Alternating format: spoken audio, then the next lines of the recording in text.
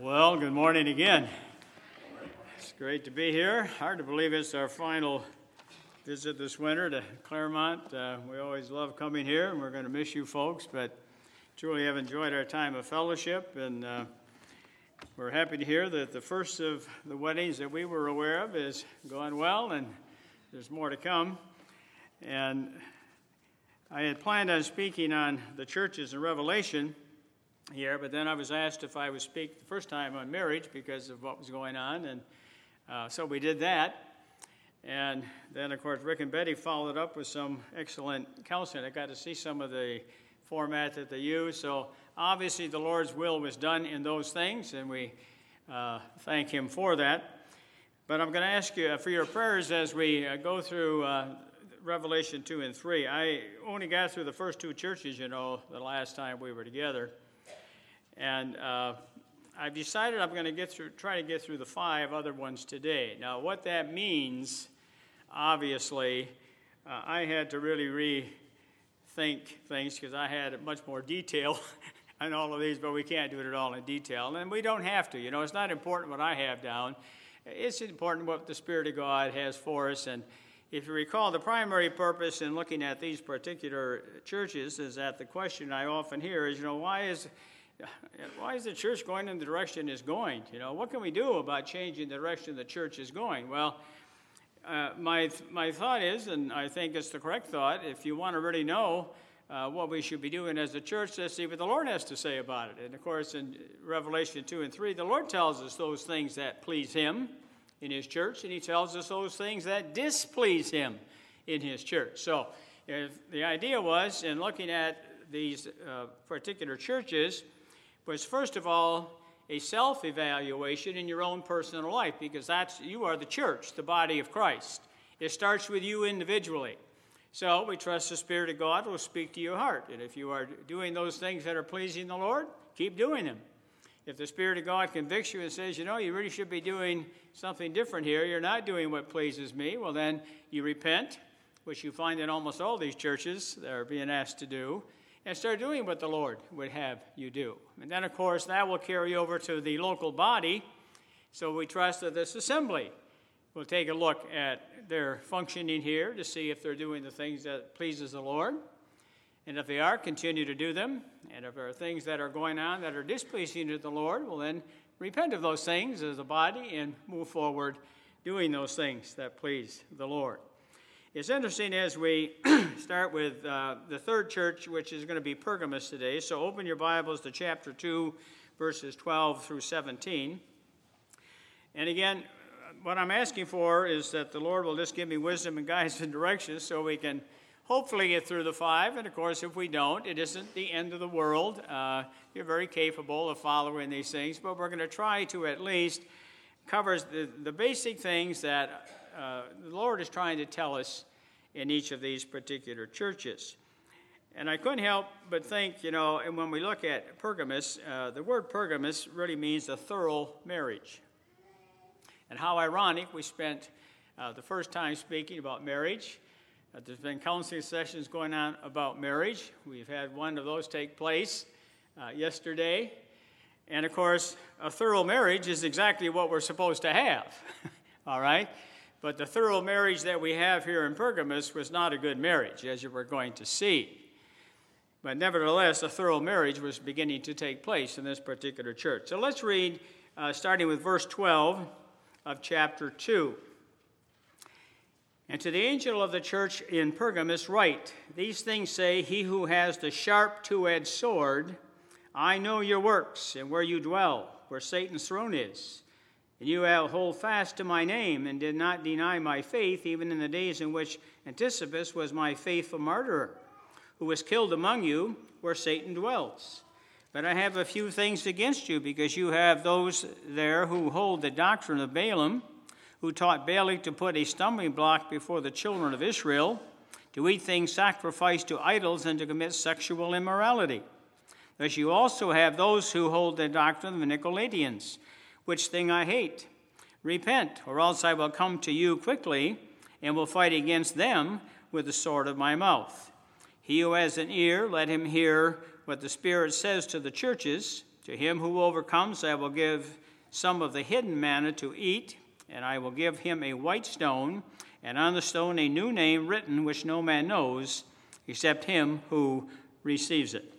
God will bless the reading of his word.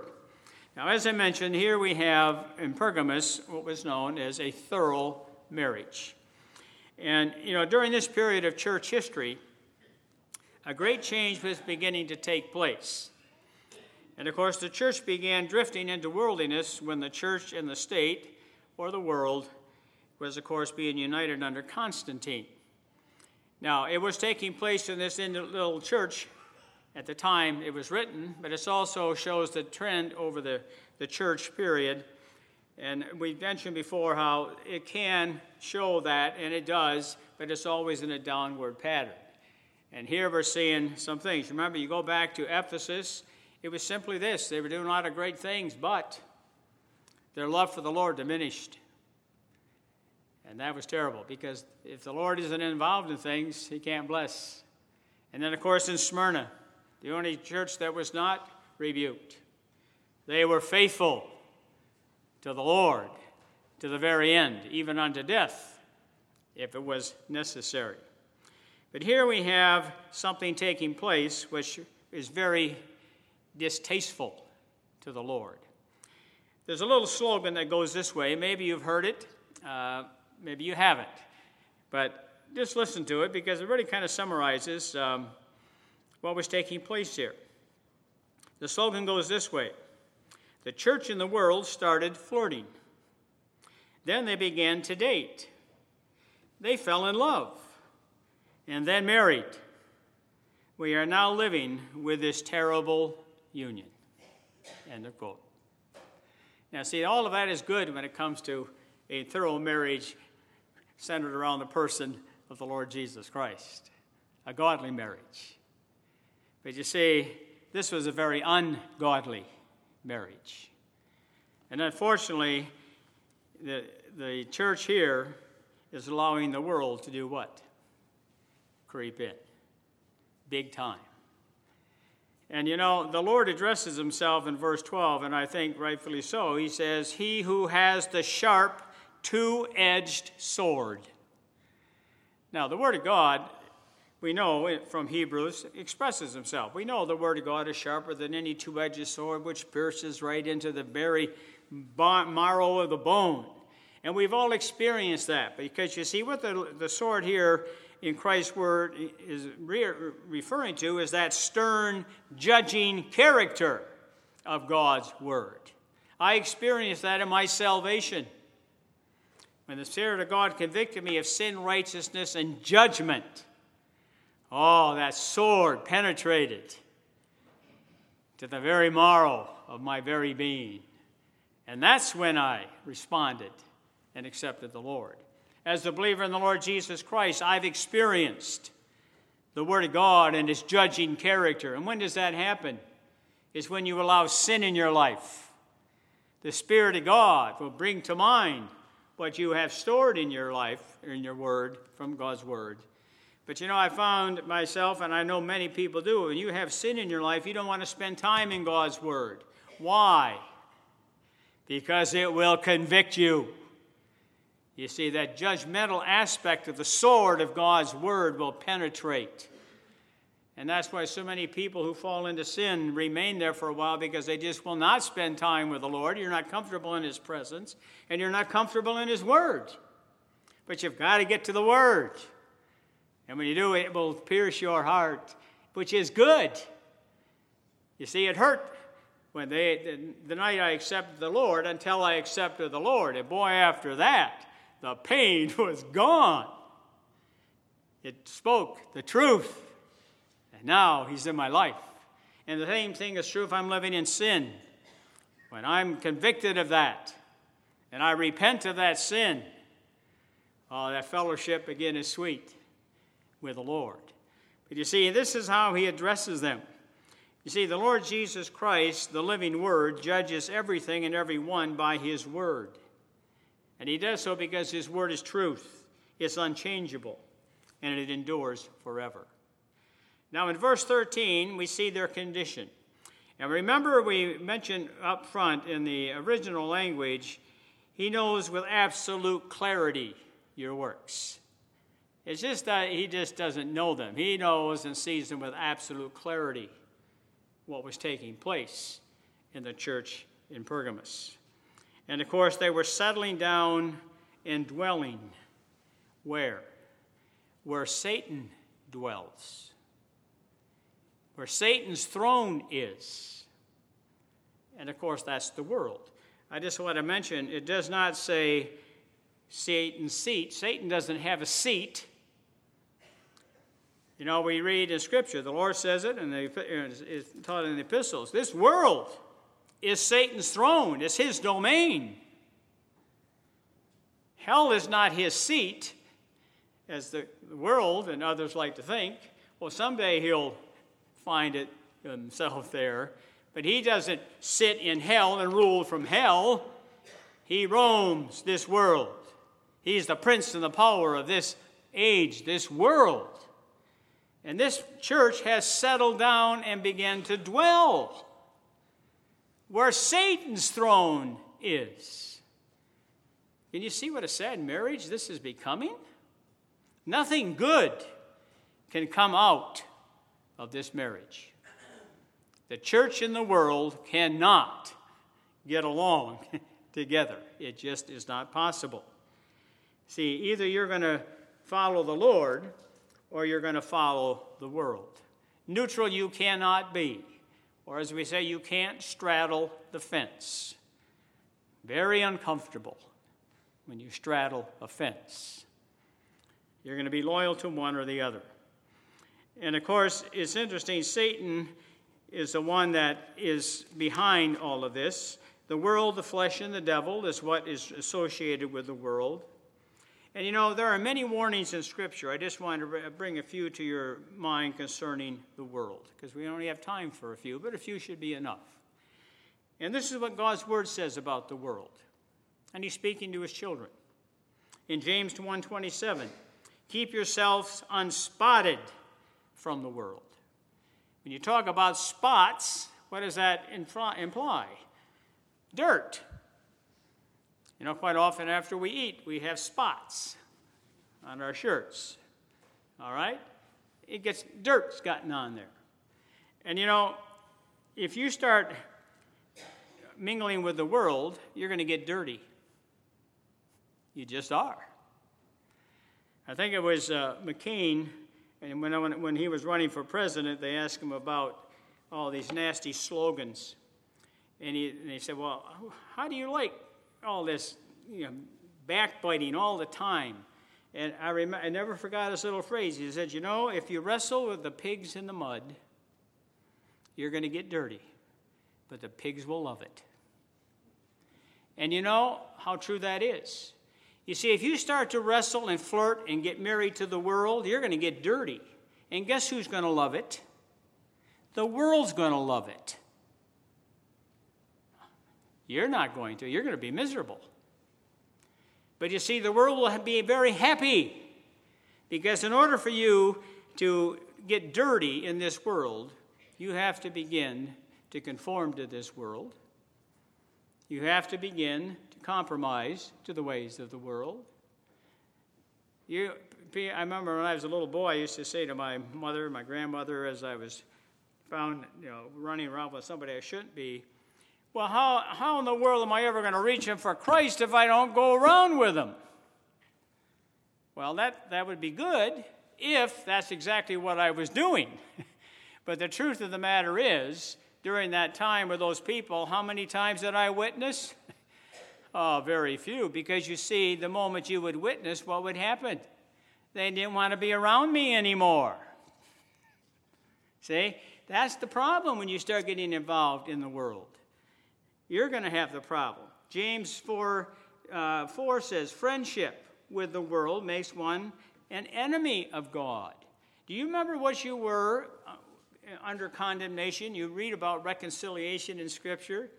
We know that in the book of Romans, it starts out condemnation, and then we have justification, and then we have sanctification and glorification. But when you start reading about condemnation, What does it tell you what you were before you were justified by faith and grace in Christ? Many things, and one of them is you were an enemy. You were at enmity with God. You were his enemy. What James is telling a believer here, friendship with the world makes you an enemy with God again. Why? Because you're patronizing with those who literally hate the Lord Jesus Christ. And that's another thing we find out in Scripture. The world's attitude in John 15 is made very clear. The attitude towards Christ and his blood-bought children is one of hatred. Do you know how much the world hates you as a believer in the Lord Jesus Christ? The Lord says, don't be surprised if they hate you. They hated me first. They're going to hate you as well. And yet, why is it that we want to kind of have the world accept this? It really should boggle our minds when you think about it. The world hates those who love the Lord Jesus Christ. They're not comfortable around us. They really want nothing to do with us. But they'll do everything they can to get us to become like them. That's why we're told not to be conformed to this world, but to be transformed to God's good, acceptable, and perfect will. And there's just one other verse. It says, do not love the world, 1 John 2:15. You say, well, Bob, I don't really love the world. Well, then, why is it so often we as believers try to get the world to accept us just a little bit? It's nice to be accepted just a little bit. Well, the world will accept you a little bit. But, of course, what are you going to have to do for them to do that? You're going to have to compromise. They're not going to compromise. You have to compromise. You see, what a terrible marriage has taken place in the church today. It's amazing how the world has moved into the church today. In my lifetime, I've seen so much of it. And it's sad. But you see, in every church, there's always that faithful remnant, and that's the group we're talking to here. The whole idea of this is we want you individually to be one of the overcomers, one of the faithful remnant. Because in all of these churches, the Lord had a faithful remnant. That's what we want you to be. And yes, as a body of Christ, remain faithful to the Lord. Don't allow the world to come in. The world has nothing to offer us. Nothing. We've been saved from the filth of this world. Let's have nothing to do with it. Now, as we go on in here, there's a couple of other things. He does commend them for maintaining a loyal testimony by holding fast several things. This is in verse 13. They held fast Christ's name. That refers to his deity. His atoning death. They held fast to his resurrection. They held fast to his ascension. And they were holding fast to his coming again. Now, I want you to think about this. How much does the world hang on to Jesus Christ being deity? They won't admit to that for 1 second. What about his atoning death? Oh, they will agree to the death. They know he died. But his atoning death, his sacrificial substitutionary death for them, they have no part with that. What about his resurrection? Well, you just watch and observe this coming Easter season. Very little will be mentioned, if anything, in the world about the resurrection of the Lord Jesus Christ. As far as the world is concerned, he's still in the grave. What about his ascension back into heaven? Well, they don't believe that because they don't believe he came from heaven. So how could he ascend back to a place he had never been? And what about his second coming? It's amazing even amongst the church today. We talk a lot about it, but how much has that changed our lives? Do you really believe the Lord could come at any time? And I know what you're going to say. Well, of course I do. Well, if it were today, would you change your plans for this afternoon? I don't know. Would you? You see, do we live in the reality of it? The world doesn't even think about that. It's nothing. You see, it's so important for us to understand. We should have nothing to do with the world. And yet, unfortunately, the world is creeping in. A couple of other things he was concerned about. 2 false doctrines were raised in their head. The one is called the doctrine of Balaam. And of course, you have to go to Numbers chapter 22 through 25 to read that. And we don't have time to do that, but you should go back and read that, the whole story. But basically, in a nutshell, and that's kind of what we have to do today, talk about things in a little nutshell to get the truth across. You know, Balak wanted Balaam to curse the people of God. He says, oh, I can't do that. That won't work. The Lord loves his people. He'll stay with his people. He says, but if you want to destroy them, I'll tell you what you can do instead. You can't curse them, but you can corrupt them. And if you corrupt them, how will that bring victory to you? Because God will judge his people when they're living in sin. Because the Lord chastens those he loves. You see, that's the doctrine. So what was happening?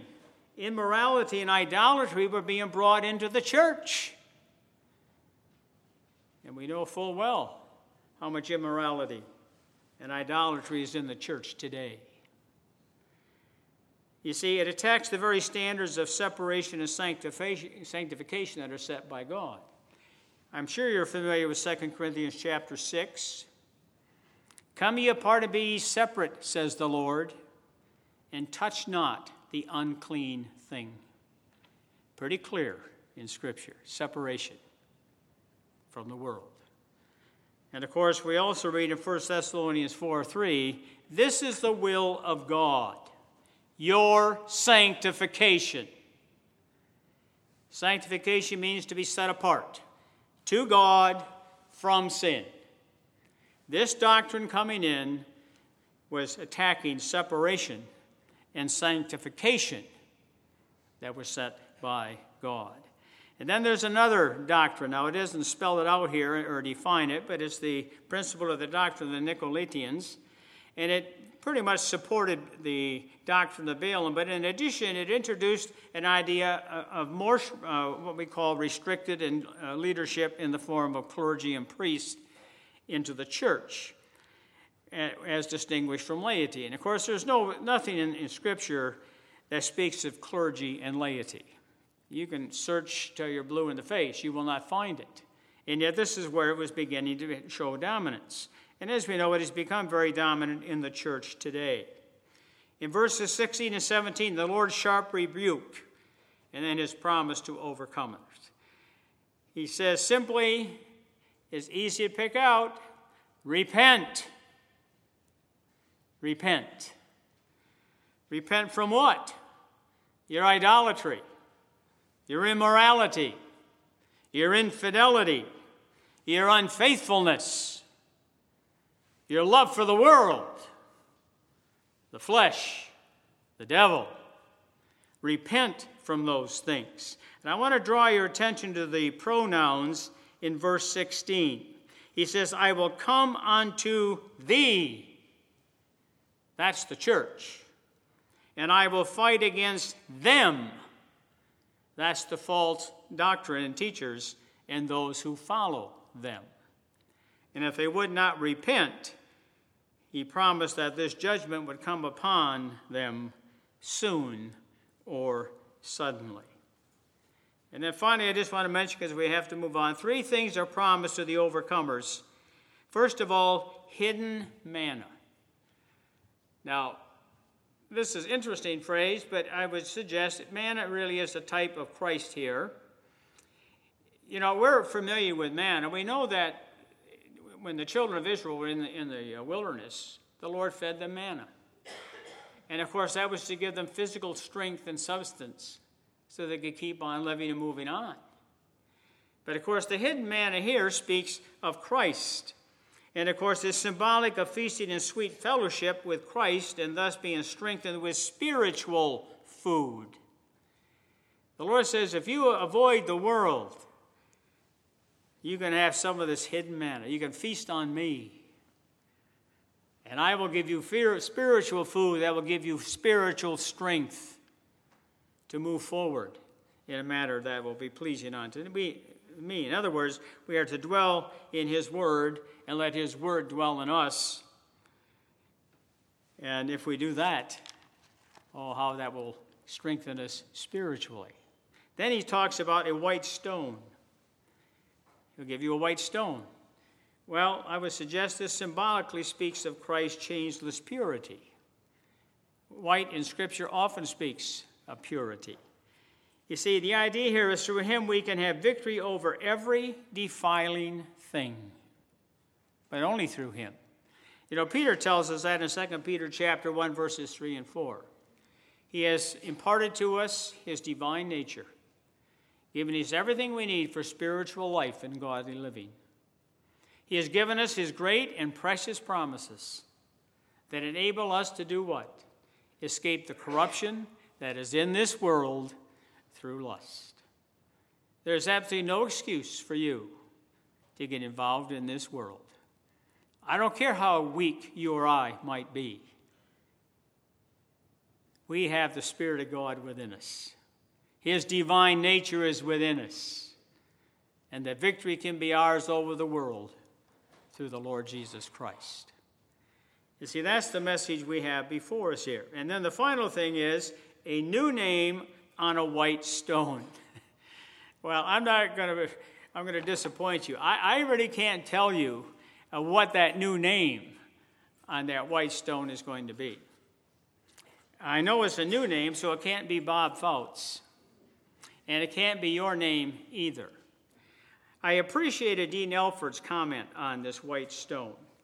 He refers to it as the new name indicates acceptance by God and a title to glory.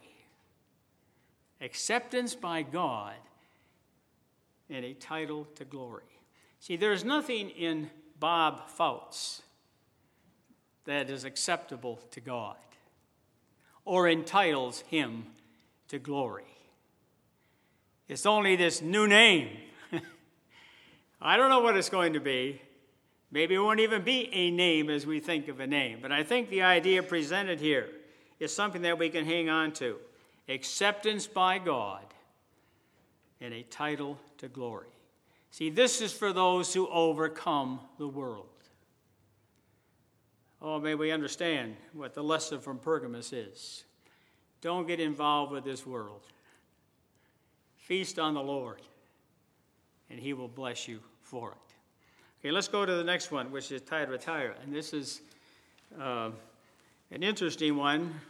We could spend all kinds of time on all of these, but we don't have that. So let's just read the church at Thyatira, and starting in verse 18 of chapter 2. And to the angel of the church in Thyatira write, these things says the Son of God, who has eyes like a flame of fire and his feet like fine brass. I know your works, love, service, faith, and your patience, and as for your works, the last are more than the first. In other words, the works were ever increasing. Nevertheless, I have a few things against you, because you allow this woman or wife Jezebel, who calls herself a prophetess, to teach and seduce my servants to commit sexual immorality and eat things sacrificed to idols. And I gave her time to repent of her sexual immorality, and she did not repent. Indeed, I will cast her into a sickbed, and those who commit adultery with her into great tribulation, unless they repent of their deeds. I will kill her children with death, and all the churches shall know that I am he who searches the minds and the hearts, and I will give to each one of you according to your works. Now to you I say, and to the rest in Thyatira, as many as do not have this doctrine, who have not known the depths of Satan, as they say, I will put on you no other burden, but hold fast what you have till I come. And he will overcome and keeps my word until the end of him I will give power over the nations. He shall rule or shepherd them as a rod of iron. They shall be dashed to pieces like the potter's vessel, as I also have received from my Father. And I will give him the morning star. And he who has an ear, let him hear what the Spirit says to the churches. Again, God will bless the reading of his word. Now, Thyatira means perpetual sacrifice or continual offering. Perpetual sacrifice, continual offering. And I think just from those two phrases, you already know where this church was headed and where we are at today. See, it's during this time that Roman Catholicism was dominant in Christendom. And the false doctrine of perpetual sacrifice or continual offering was the fundamental error being taught and practiced. The doctrine denies the finished work of Christ on the cross as the only and sufficient sacrifice offering for the sin of mankind. You see, Romanism we have to understand, and we're very much aware of Romanism. I mean, if you watch any program on TV that has any type of religion in it at all, it is always what? It is always Romanism. All right? Because it has all these outward, exterior, religious types of things that people love. People love religion. Religion has nothing to offer you. You see, Christ is the only hope of your soul. But you see, Romanism is not biblical Christianity. In fact, it's not really Christianity at all. It has a portion of Christianity. It has a portion of Judaism. It has a large portion of paganism. It's a religion unto itself. And this is what was taking place in masses here. It was already beginning in this little church back when it was written. And you know, the Lord refers to himself here, it's interesting, as the Son of God. Notice that. He's the Son of God, deity. Why does he refer to himself as the Son of God to this church? Well, because, see, this false doctrine in Thyatira was causing people to think of him as the Son of Mary rather than the Son of God. And now we even hear the phrase, Mary, the Mother of God. I mean, that's sacrilege. God doesn't have a mother. God is infinite. But you see, this is what was happening. And of course, it's ever increasing in our day and age. And that's why we read here how he presents himself. The flaming eyes, burnished bronze, feet speaking loudly of righteous anger and coming judgment on this blasphemous sin. Somebody put it this way. Here we have Christ in the most searching and terrible aspect of any he assumes towards the churches. And then here their condition, he simply emphasizes in verse 19, and I emphasize it as we read it, works is increasing and increasing and increasing. You see, Christ isn't enough, so they say. In addition to Christ, you need to work and work and work. But you see, it's Christ or nothing. Now, as you look at the condemnation and rebuke, in verses 20 through 23, the Lord says 4 things about this false teaching and conduct. The first thing he says in the first part of verse 20 is the source of their heresy. They were wrong in their tolerant attitudes. They had begun to tolerate false teaching and conduct. Now, we're all familiar with this word tolerance, aren't we? But you see, we have that in a worldly sense. We're to be tolerant of everything and everyone. Of course, unless you're a believer in the Lord Jesus Christ. There isn't much tolerance towards those in this world. But we must tolerate everything else. But we're not talking about the world here. We're talking about the church.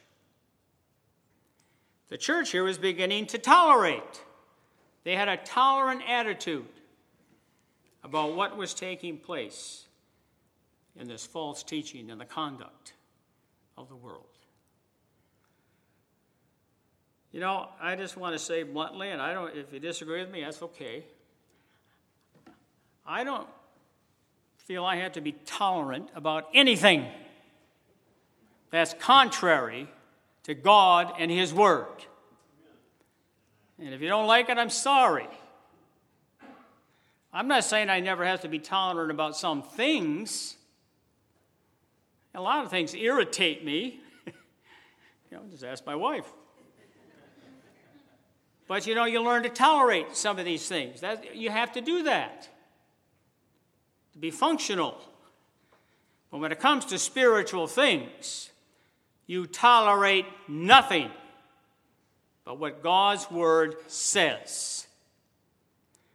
You see, we know that and we shake our head, but the church today is tolerating so many things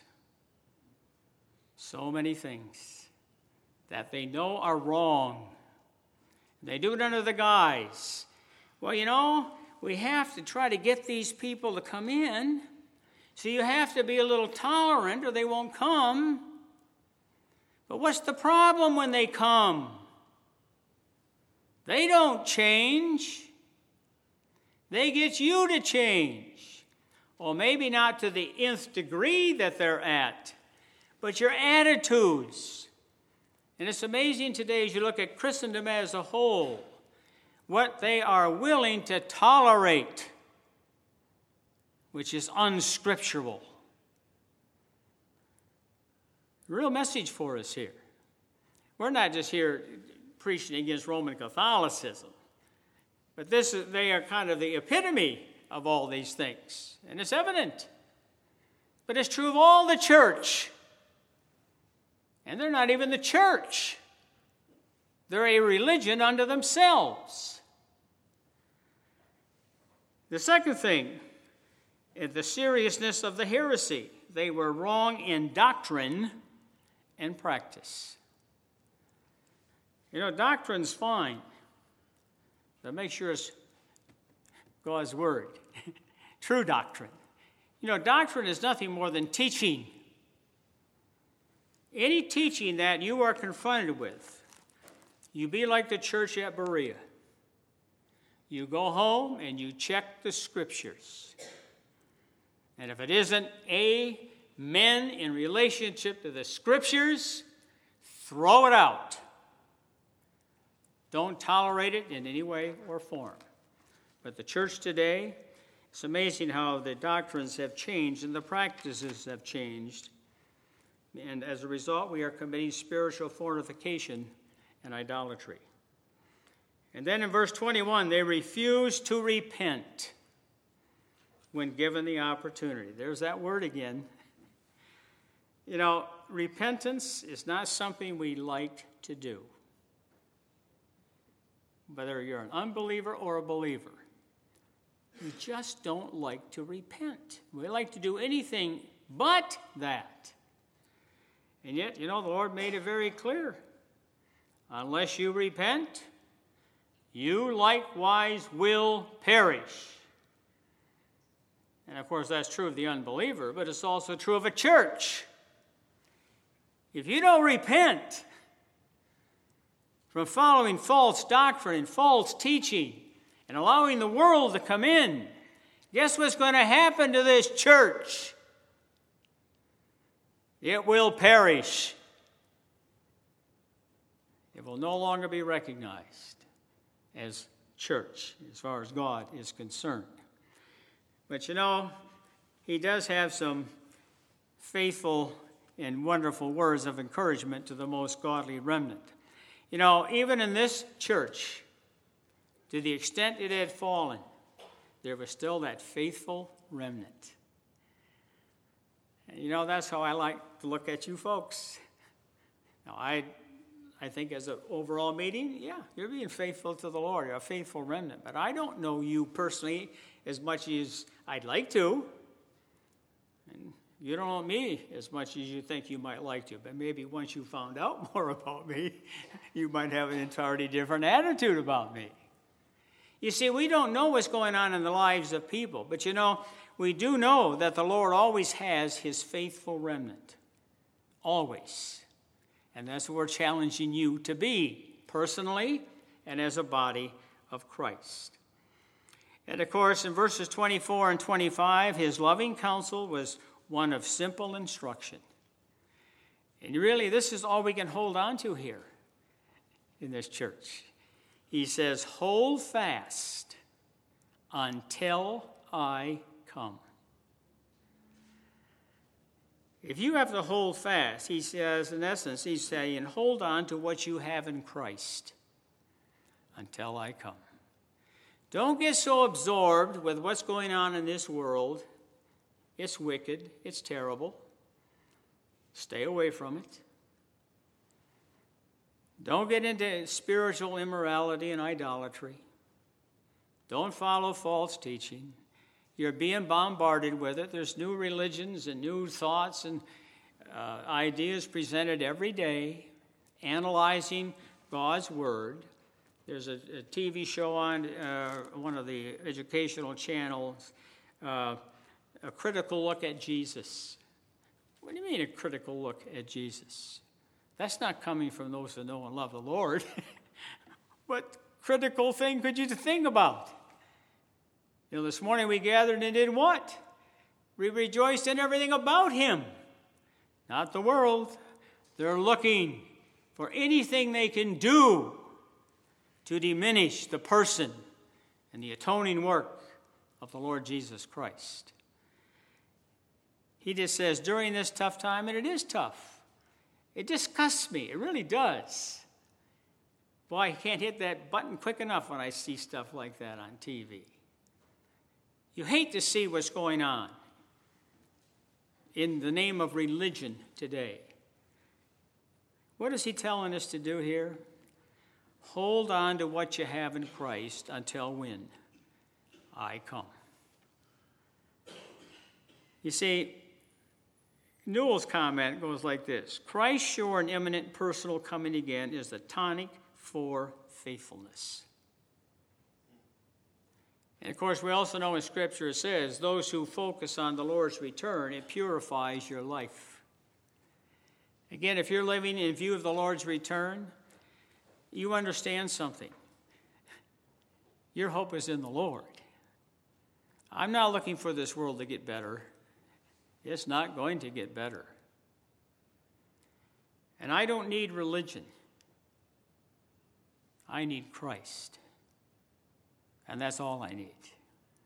And that's why the Lord says, hold on, hold fast to what you have in me until I come. Well, we like to think that would be today. But it may not be today. You still may be a good time off. There's no question in my mind we're getting near that day, but we don't know when it is. But it really doesn't matter when it is. I have been told here, this is what pleases the Lord. Are you getting it? For you personally and as a body of Christ. Hold on fast to what you have in Christ until he comes. You don't have to get caught up in all this nastiness that was taking place in the church at Thyatira, and is definitely taking place in the world and in Christendom today. Well, our time is done. We got through 2. That means I got to get through 3 tonight. We'll see what happens. But up to this point now, we've learned 5 things anyway. And we'll close with this. First of all, we are to love the Lord. That came from the church in Ephesus. Don't lose your love for the Lord. Love him with all your heart, soul, and mind. We learn from the church at Smyrna, you are to be faithful to the Lord until the end, whenever or however that may come for you. We have learned that we are not to be conformed to this world. And we have learned that we are to hold fast to Christ until he comes. You see, that's what pleases the Lord. Now, as we look at the other three tonight, hopefully we'll see a few more things that'll encourage our hearts to remain faithful to the one who is ever faithful to us. Shall we pray? Our gracious God and dear Heavenly Father, we just thank you and praise you again for your word. We just thank you for this passage in Revelation chapter 2. We realize that the messenger is very feeble, but the Spirit of God is very powerful.